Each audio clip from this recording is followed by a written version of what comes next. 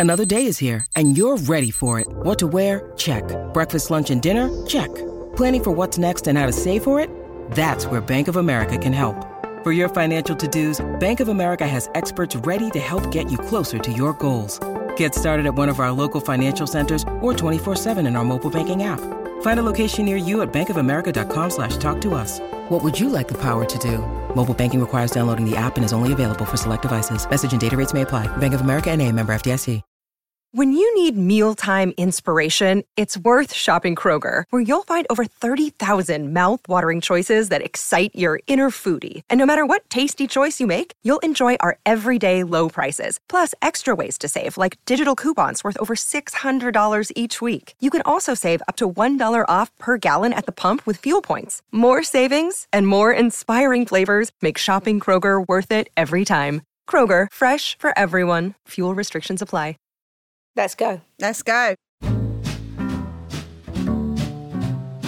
Hello and welcome to The Great Indoors, The podcast which reveals everything you ever needed to know about interiors and explains how to make it all really work for you in your home. I'm Sophie Robinson.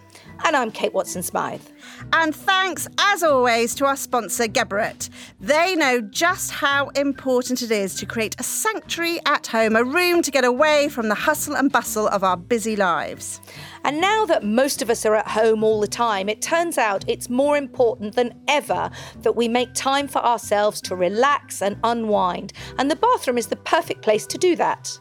Especially as it might be the only room in the house with a lock on the door. That is a very good point. So whether you have 10 minutes or the luxury of a full hour, the bathroom can be your very own tranquil retreat.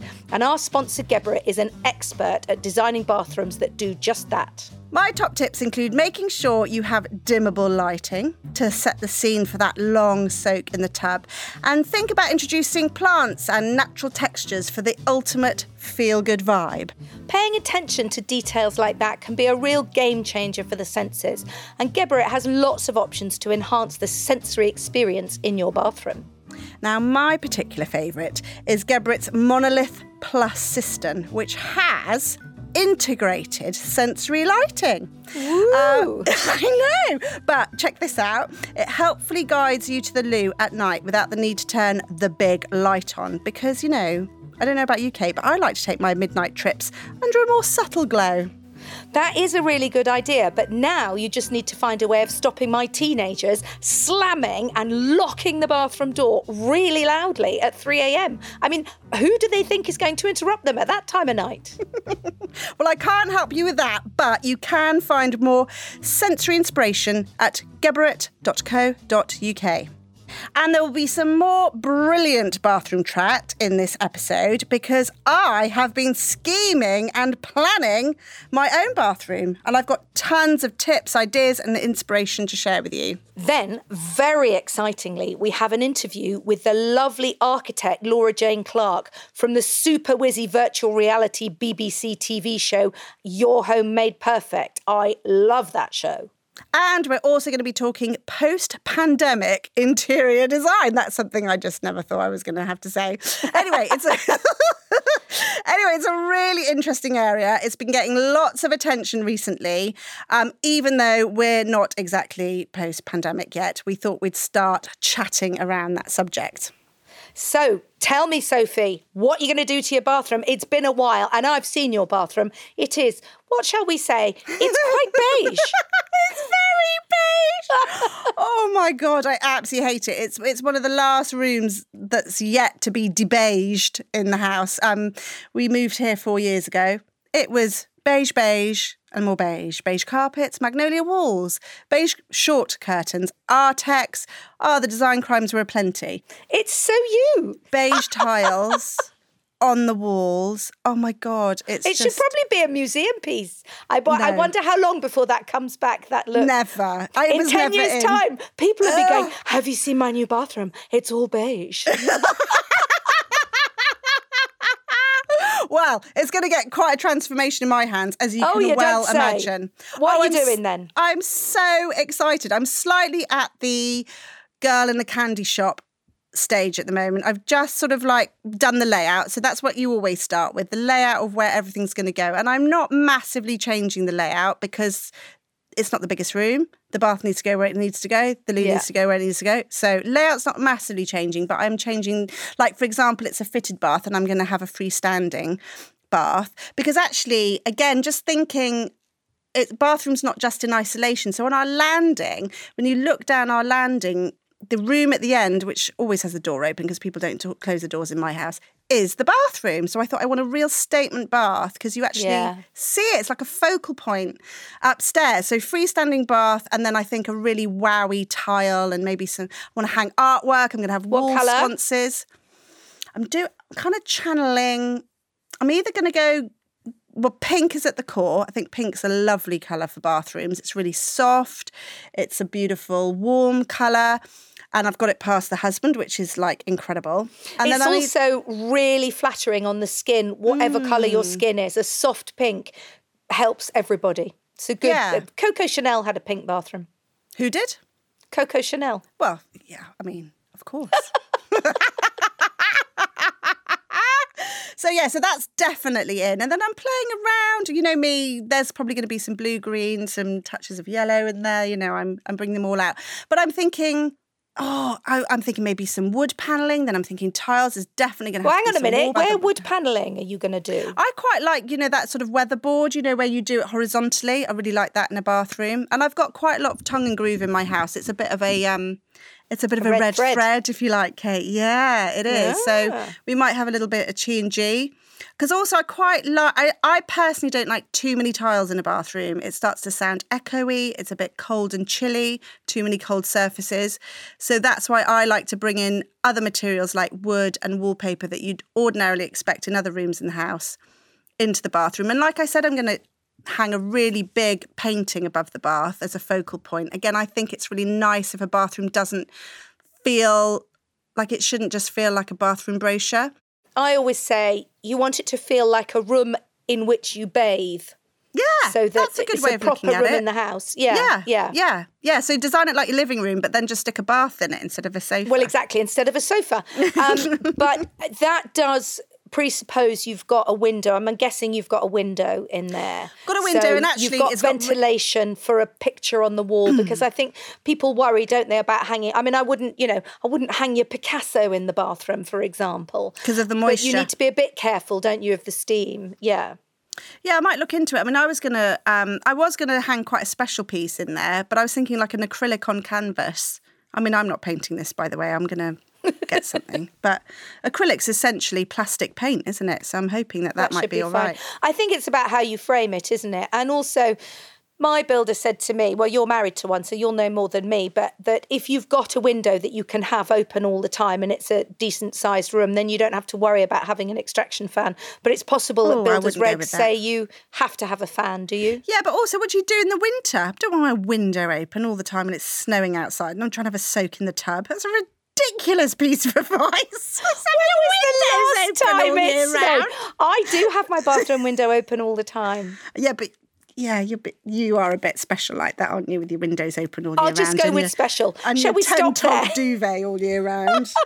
Do you know, it was very hot yesterday and I may swap out the 10-tog duvet. But last time I swapped out a 10-tog duvet, actually I think it was a 13-tog for the summer one, it got really cold. So I was responsible for a sort of, nationwide cold snap. So I'm very nervous. You keep that 13-tog duvet on, Kate, what's the smile? Listen, it's currently acting very well as my roof in my duvet den. Back to the bathroom, and we've asked Geberit, our sponsor, for some involvement in this planning bathrooms because, well, bathrooms is their business and they have some good tech and some good ideas because the thing about planning a bathroom, I don't know if this is why it's taken you so long to do it, but particularly if you have children, what you want from a bathroom changes, doesn't it, over time? Yeah. You start off with a baby that needs a bath, then you get a toddler, you might want to stick 1 or 2 toddlers in the bath, and then before you know it, you're where we are, which is 2 teenagers, and nobody has a bath from one end of the year to the next. So we've got to start future-proofing bathrooms. Yeah, well, I think they're a really big investment. They're really costly to do, really, because of the amount of trades you need to bring in, all the plumbers, electricians, tilers. You know, you might be reconfiguring stuff. You might have everyone gets involved in the bathroom. Yeah. And they are massive investments, which is possibly why there's so many beige ones. That could be the problem. I think it's the same thing. People are frightened of going too big and bold with the colour in case they get bored with it. I mean, Geberit actually say on their website, which I think is a big ask, but your bathroom should meet your changing requirements for 25 years. But I mean, I do think you need to think about the next 5 years, particularly if, as I say, if you've got kids, if you're transitioning from, baby to toddler or small kid to teenager. And, teenagers either don't go anywhere near the bathroom, I got one of those, or they spend quite a lot of time in the bathroom. I got one of those as well. It's got to be quite multi-purpose, this room, hasn't it? And also, as we said at the top, you've got to go from that practical, I want to get in, get out, get washed, get to work, and that, I've got a bit of time, I want to dim the lights and have a bit of a spa thing going on. Well, you've got to really think about how you use the bathroom. We've got two spaces in this house, which I actually quite like. So there's a bath and a basin in, say, the main family bathroom. And then next door, there's a loo, cloakroom basin and shower. Yeah. And we've decided to take out the tray, and we're going to do it like a wet room. And Tom is going to get hold of, what did he tell? Because I've got to order it. It's a tray that you tile into, so it creates like a wet room floor, if you like. So it's like I've seen those. Yes, it's like a recessed and like and then you tile on floor top. Flush shower. But that's also really good. I remember researching this ages ago.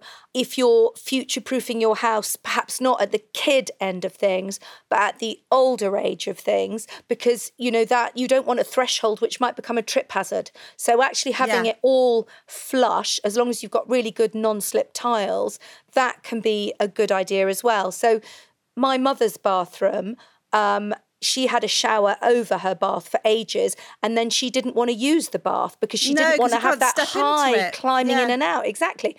So she's put a walk-in shower in her bathroom, and she didn't quite have the courage to take the bath out.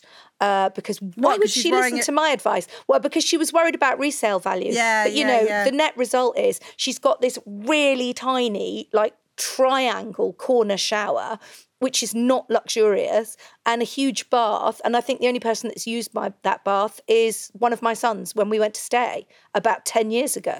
I think that's so interesting because we're doing, Tom, as you know, he's a builder and he's doing a development in Brighton at the moment. And they're quite modest sized bathrooms. And these are probably going to go to sort of young professionals. It's very city centre, no outside space, no garden, 2-bedroom maisonette type thing. And I said, I think you should just do a really lovely, big, luxurious walk-in shower. The sort of person who's going to live here, that's what they'll want.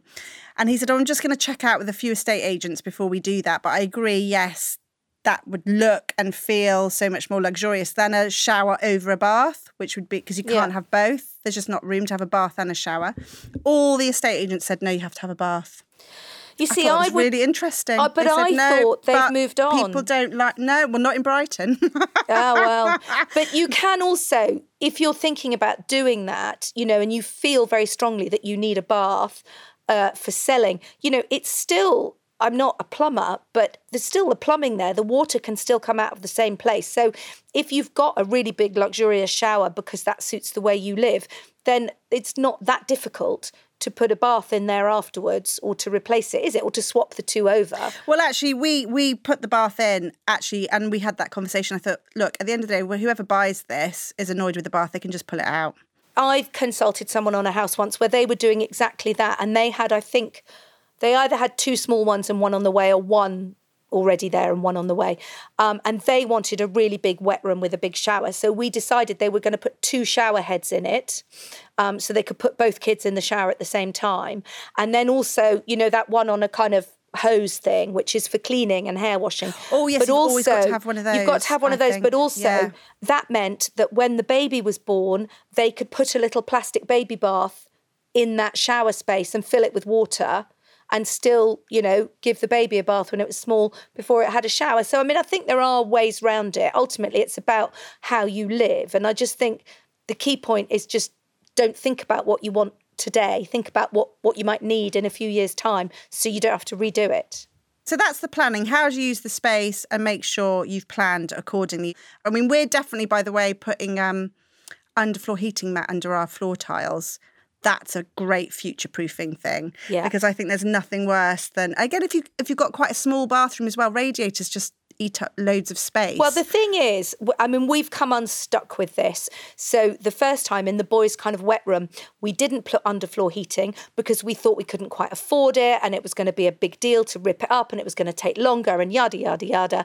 And actually, what the builder didn't explain to me at the time was that if you have underfloor heating in a wet room type scenario, then you dry the water up much more quickly. Whereas ours, because it's effectively a cold room, the water sits there and the lime scale that has sort of built up on the tiles because of the water sitting there is horrible. So lesson number 1, always do that. And then in our ensuite, we just had a towel rail because, again, we thought that would be sufficient. But as soon as you hang a towel on a towel rail, your towel gets scaldingly hot and the room's really cold because the towel just eats all the heat. So, that's another reason why we should have had underfloor heating. But one thing my builder did come up with, unfortunately, about 3 years after he'd done our bathroom, so it was pointless, was he says, you get underfloor heating, it comes in like sort of panels, doesn't it? Well, you can get it either in a mesh mat or you can get it in kind of like a cable. There's different types. He says put some of it, a certain amount of it, buried in the wall, and then you can have freestanding hooks on top of it, and then you can hang your towels on the hooks and you're kind of heating the wall. So the towels will still dry, but it looks nicer than one of those radiators. It's a lovely idea. You just got to make sure you know where you're putting your hooks. Yeah, of course. But, he's going to do that bit too. The other thing I think worth thinking about if you are doing a bathroom from scratch like we are is at this point the lighting. Oh, can make a massive difference. Yeah. Okay, so get it on a dimmer. Then the most flattering type of lighting is a pair of wall lights either side of your vanity mirror. Yeah. Super nice for doing makeup and stuff. Nothing shining down on your head, giving you bags under the eyes. And then I'd probably do the same on the bath, wall lights, rather than too many. Because you think, if you're lying in the bath, do you really want a downlighter boring into your eyeballs? Not really. So I'm going to keep all my lights on the walls. I need to get mood boarding, Kate. I need to get scrapbooking. Oh my That's my God. next. It's not a verb. It's not a verb. You are going to get your scrapbook out and spend some time filling it in. And on that note, we'd love to know your bathroom future-proofing hacks. She won't stop. I'm just going to carry on this podcast regardless. Oh, you're so easily riled. I just adore it. I am a grammar Nazi and you will not stop me on that front. Now, come and find us on Instagram and tell us your bathroom future-proofing hacks. Do you know that's quite difficult to say? Anyhow, I'm Mad About the House and she's Sophie Robinson Interiors. And of course, the Great Indoors Podcast Facebook group is hot and cold running font of wisdom. Who writes this script?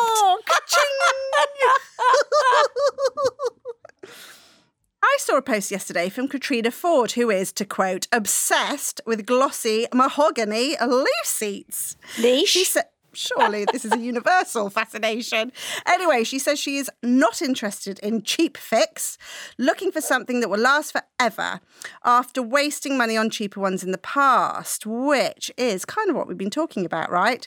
Anyway, it seems Katrina is lusting after a particular look. She's even supplied pictures from the interior designer Rita Koenig. So if you're listening, Rita, perhaps you could pop on over to our Facebook group and let us know where you source them. Although actually the font of knowledge that is the Great Indoors Podcast Facebook group is already providing some brilliant suggestions. And actually I have one of my own because I have a glossy mahogany Lucy of my own. And there's a little story behind it. It's actually a Thomas Crapper toilet seat.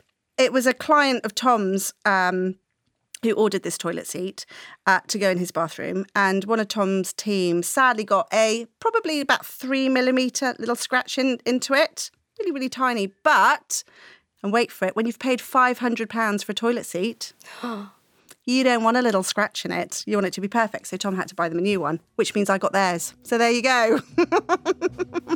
I think it's time to move on.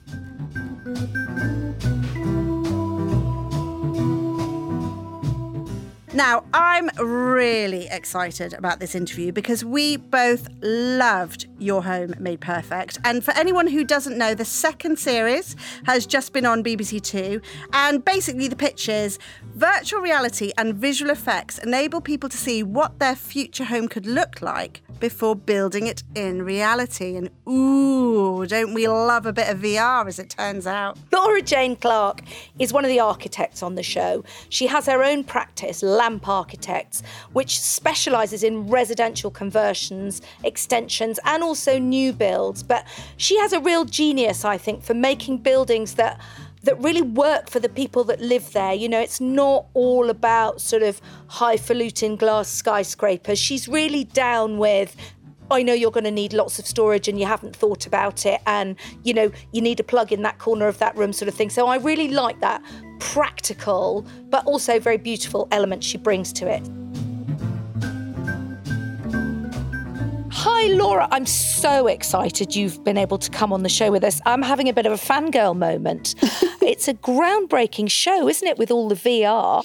It has been an absolute whirlwind. I have loved doing the show so much. I did quite a bit a few years ago. And after that, I was like, right, I'm never doing TV again. It's not my world. I think I'm far too thin-skinned. I'm far too kind of self-conscious. And then the producers of the show phoned me up and I kind of ignored their call for about 3 months. And then I was like, okay, right, I better just listen to what he wants to say. And it just sounded such a great idea. The idea that it's all about the design. I'd seen Robert before on 100K House. And I was like, oh, yeah, that guy that wore a kimono, he looked a little bit funny. But I actually really loved his scheme for the post office. So I was, yeah, you had me at kimono.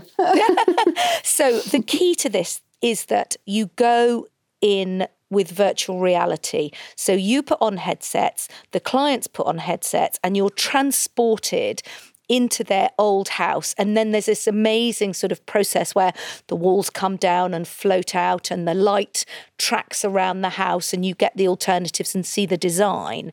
Where do the headsets go? I mean, we see you put on the headsets and the next thing we know, you're in this space. How does that trickery work? Yeah, I know. It's just crazy. It's all down to our fabulous acting. Well, is it? Is it all stunted up? Yeah, absolutely. So we film the whole thing in the actual VR glasses. And that's the first time that the clients see it. That's the first time, one of the first times that I see it properly in VR. So we're in the actual model, in the goggles, and that's filmed for all the audio. So most of the audio you can hear when you can't see our mouths is the original audio, the original reactions.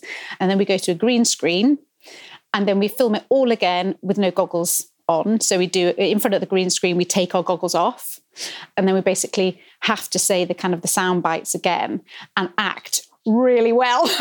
But that first series, oh my goodness, it was like really, really hot summer and we were in this baking hot green screen studio because we do it full length green screen once and then do it head and shoulders a second time. Oh, I'm so impressed. So the closest up of us talking is generally 10 o'clock at night. We're all absolutely exhausted. I've filled my space with jelly babies and M&Ms and things. And then we go and have a couple of gins. Or four.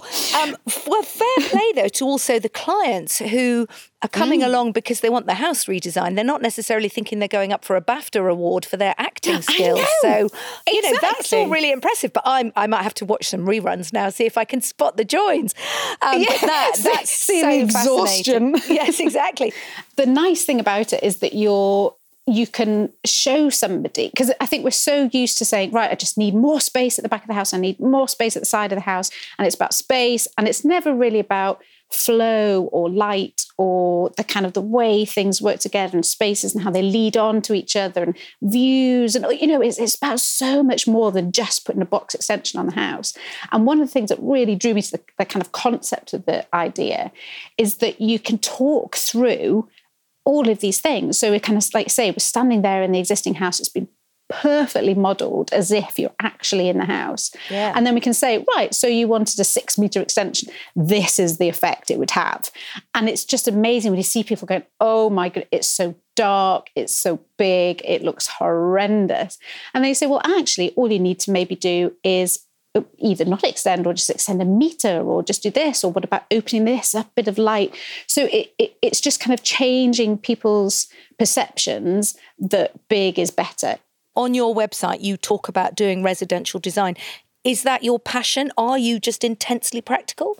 I'm practical in a way. I just like it when everything looks absolutely fantastic. And because I'm a very messy person, the only way I can achieve that is to have really practical storage, things going where they need to go, because I'm just awful at tidying up. And it's the idea that you can create this incredible space to live in, but it has to be practical. And I think there's so much waste of space in a lot of houses. It's really kind of looking at the space and how you use it and not being compromised by it and going, right, well, you can alter your space to work for you rather than the other way around. I mean, to me, a utility room is absolutely key to having a tidy house, because if you have a utility space, even a utility cupboard, managing to get that away and not, out on areas or on radiators, for me, that is just absolutely essential. And you could have a plumbed-in dehumidifier, which I swear by. I converted an old underground toilet, and that is when I became addicted to dehumidifiers. I was going to come on to that, yes. So for those who don't know, you used to live in an underground loo. Yes. Talk us through that. I used to live in southeast London, and I found these really old, just in the kind of the middle of Crystal Palace, they painted brown, they were covered in graffiti. But I remember seeing the broken skylights on the pavement, thinking, blimey, they must actually be really quite big. I tried to get hold of the council to see if I could go and see them, and that took about 6 months. Oh my goodness. I mean, it's just such a long, convoluted story, but in the end, I managed to buy these toilets from the council. I just totally fell in love with them. The first time I went down, because the ceiling was all cracked and broken, the whole space was just filled with chicken bones and litter and rubber. It was absolutely disgusting. But the ceiling heights, I mean, the ceilings were about 3 meters high and had these like beautiful porcelain urinals on one wall. And I just fell in love with them. I was like, these have to be mine. And then I kind of suddenly realised, I was like, I could have a little courtyard here. That could be a fire escape. And then I could actually live here. I could split this up so I could make this a safe place to live. Wow. Everyone just thought I was completely insane. You don't say. I know. Because I was like relatively young, like totally no experience, not really a developer, no money. But yeah, just really didn't take no for an answer and just carried on, really. Am I right in thinking that you're also a welder? I mean, I've got a whole flash dance scenario playing out now. But it's so easy. It's just like using a glue gun. It's amazing how quickly you can progress from putting up a shelf to welding, at the moment we're building a kind of a garage and a shed with a Narnia cupboard out of scraps that we've had from the building of this house. What is a Narnia cupboard? Rewind. Oh, my goodness. I probably need a Narnia cupboard. What is it? It's going to be incredible. So we've got this kind of crazy shed type thing. It's going to be beautiful, really kind of sleek and contemporary. And then we've had this wardrobe from, British Heart Foundation years and years and years ago. And it's just massive. And we're like, oh, this bloody wardrobe. And I was like, why don't we put it in the shed? And then we can take the back off it. And then you open this wardrobe. It'll just be like randomly in the middle of this contemporary shed. And then it'll go down. And there's a little kind of, the back of the shed, you basically go down into this like tree grove. So we're going to put little steps down and solar lights and stuff. So it'll be like a proper Narnia cupboard. That's just incredible. You see, that's why you need an architect, because to build a shed, definitely. Well, architects have the ideas, don't they? And I think architects as a profession come in for quite a lot of flack, and not quite as much as journalists, it has to be said. But I think people are scared of coming to architects. They think it's going to be thousands of pounds. And there is this sort of reputation, which I will allow you to tell me is unfairly deserved, of architects coming in with their ideas and saying, you need this and you need this and you can't change it. I completely agree with that. And I always thought architects were, like kind of men in roll top sweaters and horn-rimmed glasses and just really serious and a little bit cross all of the time. And they kind of are. Yeah. There's this kind of perception that if you're an architect and you're doing residential properties, that you've kind of failed. If you're not building skyscrapers and you're not building, you just do house extensions. And it's like, well, I like that side of it, because for me, that is the real challenge. To make a small space work is so tricky and so hard. And to make a house work on a budget, there's so many parameters in it. I actually find it not necessarily more difficult, it's just a different set of skills. Have you got sort of tips, for want of a better word, that a listener who might be wanting to hire an architect should think about? I mean, I would guess the first one is you've got to chat to them on the phone and see if you can gel on the phone, I guess. What else should you be looking for? Obviously, people's past work, and not necessarily going super high end, but actually even the slightly smaller practices. I think it's the passion, really, and coming with an idea, a real brief. If there's something that you really want, and get it clear in your head, because often, I suppose it's like anything, you kind of meet, you chat, and everything goes out of your head and you're like, oh, I didn't say this, I didn't say that. Yeah, have something written down. Yeah, that's really good advice. Do you think interior design or house design is going to change post this pandemic, over the next few years? I don't know whether it's going to change or it'll catalyse the already kind of move for decent light and decent space, not even space as in kind of quantity of space, but the quality of space, and how our houses work for us rather than working against them. And views to the garden, if you have a garden, or how light comes in if you're in a flat. I think it'll really just push everyone to say, yeah, I am in control of this house. I'm going to use an architect or a builder or a designer or an interior designer that will work with me and help me, because this is what I want and this is what I deserve. We're just so conditioned into having badly designed and built houses and extensions. So it really does actually break my heart. And that's why I like doing these. I don't want to be building massive big skyscrapers. I like resolving people's house, because for me it's the most important. It's the most important part of our lives. I'm getting all emotional. Oh, it's brilliant. It's brilliant. I love it. It's really kind of looking at the space and how you use it and not being compromised by it. You can alter your space to work for you rather than the other way around. So who knew you could make such a des res out of an old public toilet? Oh, she's clever, that Laura Clark. So do check out Your Home Made Perfect on iPlayer, and we will put tons of pictures, including, we're going to dig out a picture of that converted toilet as well, 100%. So check out our blogs, madaboutthehouse.com and sophierobinson.co.uk. Now, on to our last topic for the day, post-pandemic interior design. It makes it sound very sort of highfalutin, doesn't it? But there are a few articles that are beginning to surface on this subject. I mean, obviously, we are still in it. I must apologise for the helicopter circling overhead. I don't know if you can hear it. That's what it is. Just checking you're still indoors, Kate. Yeah, exactly. Exactly. So post-pandemic design, I'm starting to see things about this. For example, and don't interrupt me yet, Sophie, because I know this is going to upset you. People are talking about the resurgence of white, particularly in kitchens, because it's viewed as a more hygienic colour.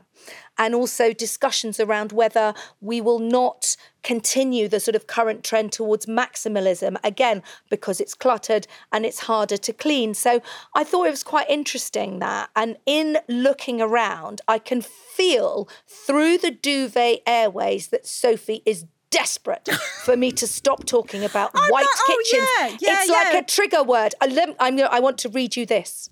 Oh, no, I'm still not allowed to say anything. No, you can't. Listen to this. A manual from 1887 urged women to break with the Victorian style of home furnishings and choose items that wouldn't collect dust because it was believed to carry disease-causing microorganisms. And to encourage the goddess of health, we can well afford to sacrifice on her altar the superfluous draperies, carpets, and ornaments of our living and sleeping rooms, it said. What about that? Now you can talk. That's a bit different than saying, oh, we're in a pandemic, let's all design our houses look like hospitals. I mean, how utterly depressing is that? Well, I read something on that as well. Oh, God, I read something. Go on then. Well, yeah. No, well, that was just talking about, and this is also interesting, before we had medicine, we only had quarantine and public health. And obviously now we've got much more medicine, although with this current pandemic, we don't as yet have medicine. So we have to go back to public health. And sanatoriums and hospitals were built, with big white spaces. There was supposed to be lots of light and air, big windows to encourage you to see the outside, feel better. So they were back then, those sort of Swiss sanatorium buildings that were good for public health. So are we going to go back to that? Now you can talk.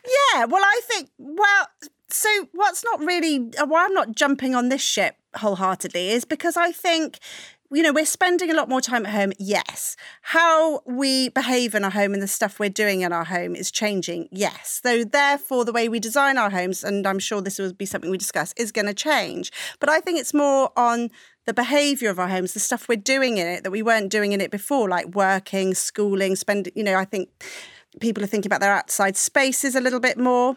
But in terms of, I just find it a bit negative to think that we're going to design our homes to feel like sanitariums just because we're all really super nervous. No, I absolutely agree with you. I just thought it was quite interesting harking back to that sort of notion that, here we are again with, as we say at the time of recording, no effective medicine against this virus. I mean, the other thing, I'll lighten you up a bit. No, I don't think you're wrong, because I found something. Realsimple.com is a American, I think, website magazine, and they were on the same thing as well. They were saying, front porches and mudrooms and that sort of antechamber where people can take off that's boots interesting. And coats when they arrive, and there can be a bottle of hand gel there waiting for you as well. That's the sort of thing. They talked about shower loos, and B-days becoming really fashionable because maybe we've run out of loo roll. Then.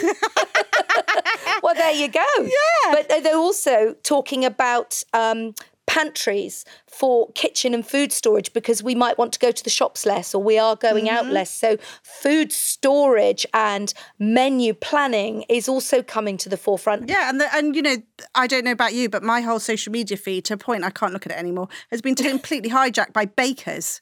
Everybody's baking. There's a lot of baking. Oh, I can't bear it. I don't bake. I don't baking. cook. I mean, God, seriously, who's got the... I've had, English, French, maths and a science project to make a desert habitat to deal with today. I've got no time to bake. Get away with the baking. I'm anyway, not baking apparently on baking's principle. a big thing. I'm going to design our kitchens the husband's in a way making focaccia. so we can bake. Oh, gosh, the mad husband. He's just too good. He tried a sourdough, but it all went horribly wrong and it smelled disgusting and it looked like wallpaper paste. Yeah. So he threw it out, but now he's making focaccia. He's much happier. And we're all getting much, much fatter. Yay for focaccia. I tell you what I do think might be a good thing to come out of it, because obviously more working from home. Are we finally going to get office chairs that look like they could sit in your house and not just look like pieces of, you've done a really good job with yours because you've reupholstered it. I sit in a kind of velvet covered dining room chair, if you like, good. Which I'm sure it's not good. I spend quite a lot of time sitting on the sofa, if I'm honest. So, that may be worse. But I think there will be good things that come out of it. I think we're going to need more storage because we're going to need to be storing work stuff and home stuff and flipping between the two. Well, what about like more space? I mean, I'm already hankering for a garden office. It's ridiculous. Yeah. I mean, I'm one of the lucky people because I work from home anyway. I've always had a home office, but I got to get out of the house. Yeah. It's like, oh my gosh. And, gorgeous Arthur, even if it's like, no, this is mummy's turn to work. He creeps in. Hello, mummy, can I have a cuddle? It's very cute, but it's kind of like annoying. So I'm wondering whether things like garden office spaces. talking about gardens, did you know, I heard this on the High Low podcast the other day, apparently hot tub sales have gone up 400% in the last couple of months. I don't know what to say to that. I don't know, is that the future of post-pandemic design? It's not very hygienic, is it, though? Yeah, so I think, it's just interesting how I think we perhaps are questioning what we want from our homes. There was an interesting interview with Kirsty Allsop, obviously, who is TV presenter and property expert. And, obviously she had lots to say on the topic. But one thing that I thought was quite interesting is she was saying about when people are house hunting, we're going to start looking for different types of homes. She thinks more people are going to be looking for a house with outside space. Suddenly that's become more important to have a garden, looking for homes that have that extra room that you can have as a home office. And actually that will become something that becomes really desirable or even a necessity for lots of people. Really fascinating. I was having a Zoom call. That's another thing, isn't it? We all need Zoom pods. You all need a Zoom background. We all need a Zoom background in our yours home. is a duvet with no cover on and mine's my bed head, so we do need to work on that a bit. So I was chatting to my accountant, we're having a catch up with this and that, and she said that she's got a client who's a hairdresser. And he is really busily retraining all his staff right now to be excellent cutters because he thinks people are not going to be interested in colouring their hair so much post-pandemic or, after. Why? Because no one's really going to want to sit in a hair salon with a hairdresser for 3 2 to 4 hours. hours. My hair, when I have the whole thing done, can take up to 4 hours. And he doesn't think people are really going to want to do that anymore. And so we might see a fashion for grey hair coming in. Leading the way. Check me out. That was so interesting. I mean, that's fascinating, isn't it? I've been dyeing my hair since I was 15. I've got no idea what I am naturally, but I know there's a lot of grey under there. And I'm actually secretly quite excited at the thought of going, okay, if this is going to be embraced, if this is no longer a thing of like, something to try and cover up or get rid of or resist. I mean, you're a trailblazer, Kate. You've got fabulous Thank you. silver hair. Yeah, no, yours is really cool. Mine's it's a little interesting, bit more though, salt isn't it? and pepper. Because what you realise when you kind of start thinking about this is that there is no aspect of life that hasn't been touched. And I have got one more thing, as we're talking about bathrooms, that I want to just read to you, which I found, because I thought it was interesting. So this dates from the 1880s. Gosh, you've had time on your hands. What the heck have you been reading? Well, I just found this, but it seemed to fit with our bathroom topic and what we were saying at the top of the show. Before the 1880s, bathrooms were decorated similarly to other rooms in affluent homes, complete with carpet, curtains, and wooden cabinets. Removing those items became popular in the late 1800s and early 1900s. And at the dawn of the 20th century, companies selling flooring and wall coverings capitalised on the assumption that smooth, impervious surfaces were healthier than carpet and textiles, and materials like porcelain, tile and linoleum became coveted for the spaces that were most closely associated with germs, like kitchens and bathrooms and laundry rooms. And there we go, full circle. That's quite fascinating, isn't it? Yeah, that is fascinating. And you're right, that wraps up the show beautifully. There All we go. points come to one. So now for our style surgery and a question that comes up quite a lot. Hi, Kate and Sophie, it's Kim. Really enjoying the show. I always have done, but especially at the moment when it's so nice to concentrate on what's great about staying indoors. We've just moved to an Edwardian house that luckily has quite a few different rooms on the ground floor, 2 living rooms, an office, bathroom, and then a kitchen dining room. Just really wanted to hear your thoughts on the advantages and disadvantages of open plan living versus having the separate rooms. We'd thought about knocking the 2 living rooms into one really large one and the kitchen and the dining room into a kitchen diner. And be interested to hear what your take on that is. So open plan living, Kate, I know you've got some particular views. Do you want to share? I do have thoughts. I quite often do. As long as they're not from the 1870s, that's my only... Oh, let me dig around. I'm sure I can find some, Open plan living, what do I want to say? Kim doesn't say who she lives with. She just says we. I think a very common issue when people have small kids is that they want open plan because they want to be able to see what the kids are doing at all times. And I get that.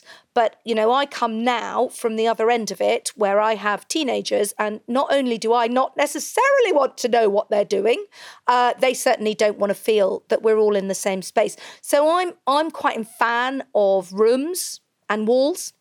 So my sort of off the top instinctive reaction to what Kim is saying is that I probably would make a kitchen diner because I think that's a really sociable space and that's really nice.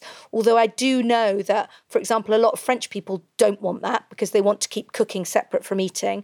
But I like that. But I would keep the 2 sitting rooms separate, absolutely, for sure. I mean, she doesn't say how big they are, but I think it's really nice to have maybe one that's the TV room and one that's the chatting room, or one that's the cocktail party room and one that's, for watching films. So that would be my reaction without seeing the house. I don't know how you feel about open plan living. You don't really you've got separate rooms, haven't you?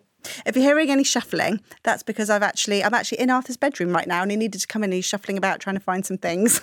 So if you hear any bangs and shuffles in the background, that's it. That's more sociable than the police helicopter that I've got. But there you go.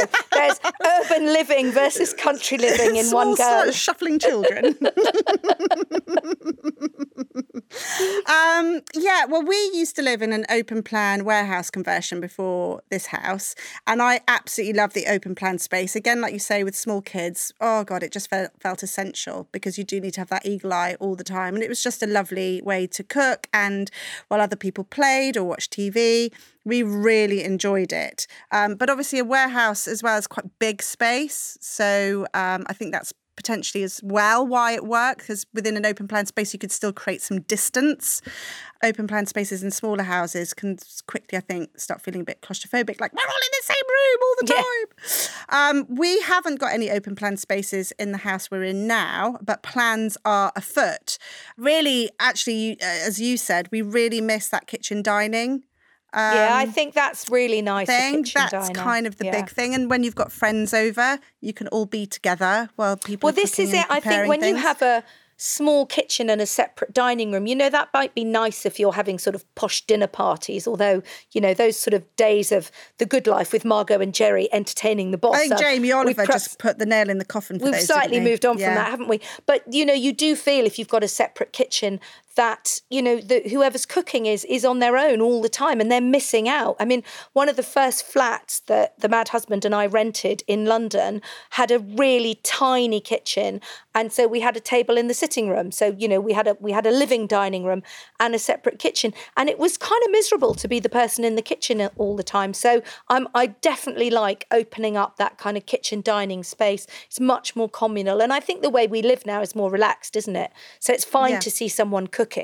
It's not some dark art that needs to be kind of covered up. It's a bit of a dark art if I'm involved. The amount of stuff I've burnt for the last few weeks. I didn't actually mean a literal dark art, but yeah, let's go with that. It's really funny because I've got this thing that if I'm cooking, I kind of subliminally rely on Tom to remind me that I've put something in the oven. And I found with him back out at work and me at home here, I kind of forget he's gone. And so things are going in the oven and getting forgotten. But now Arthur's twigged and now he's reminding me, Mummy! He's taken on that role. Yeah. But what about open plan? I think I live in a Victorian terrace, obviously, and it's very common in those houses where you had, the sort of the front room parlour and then a sort of back sitting room, and one was for sort of more formal entertaining and where visitors came, and the back one was where you wouldn't take visitors, that was for family only. So the common thing obviously is they get knocked through, but I sort of think as many separate rooms as you can have is good, and that actually feeds back for me a bit into this conversation about post-pandemic design, because that way you could have a separate office or a space where you can work and you can shut the door in a work environment. So I'm saying keep the walls. I think everybody's unique and every home's unique, isn't it? And I think if you've got, it sounds like Kim's got quite a few rooms and she could probably do with a few walls coming down. Like she says, she's got a separate office.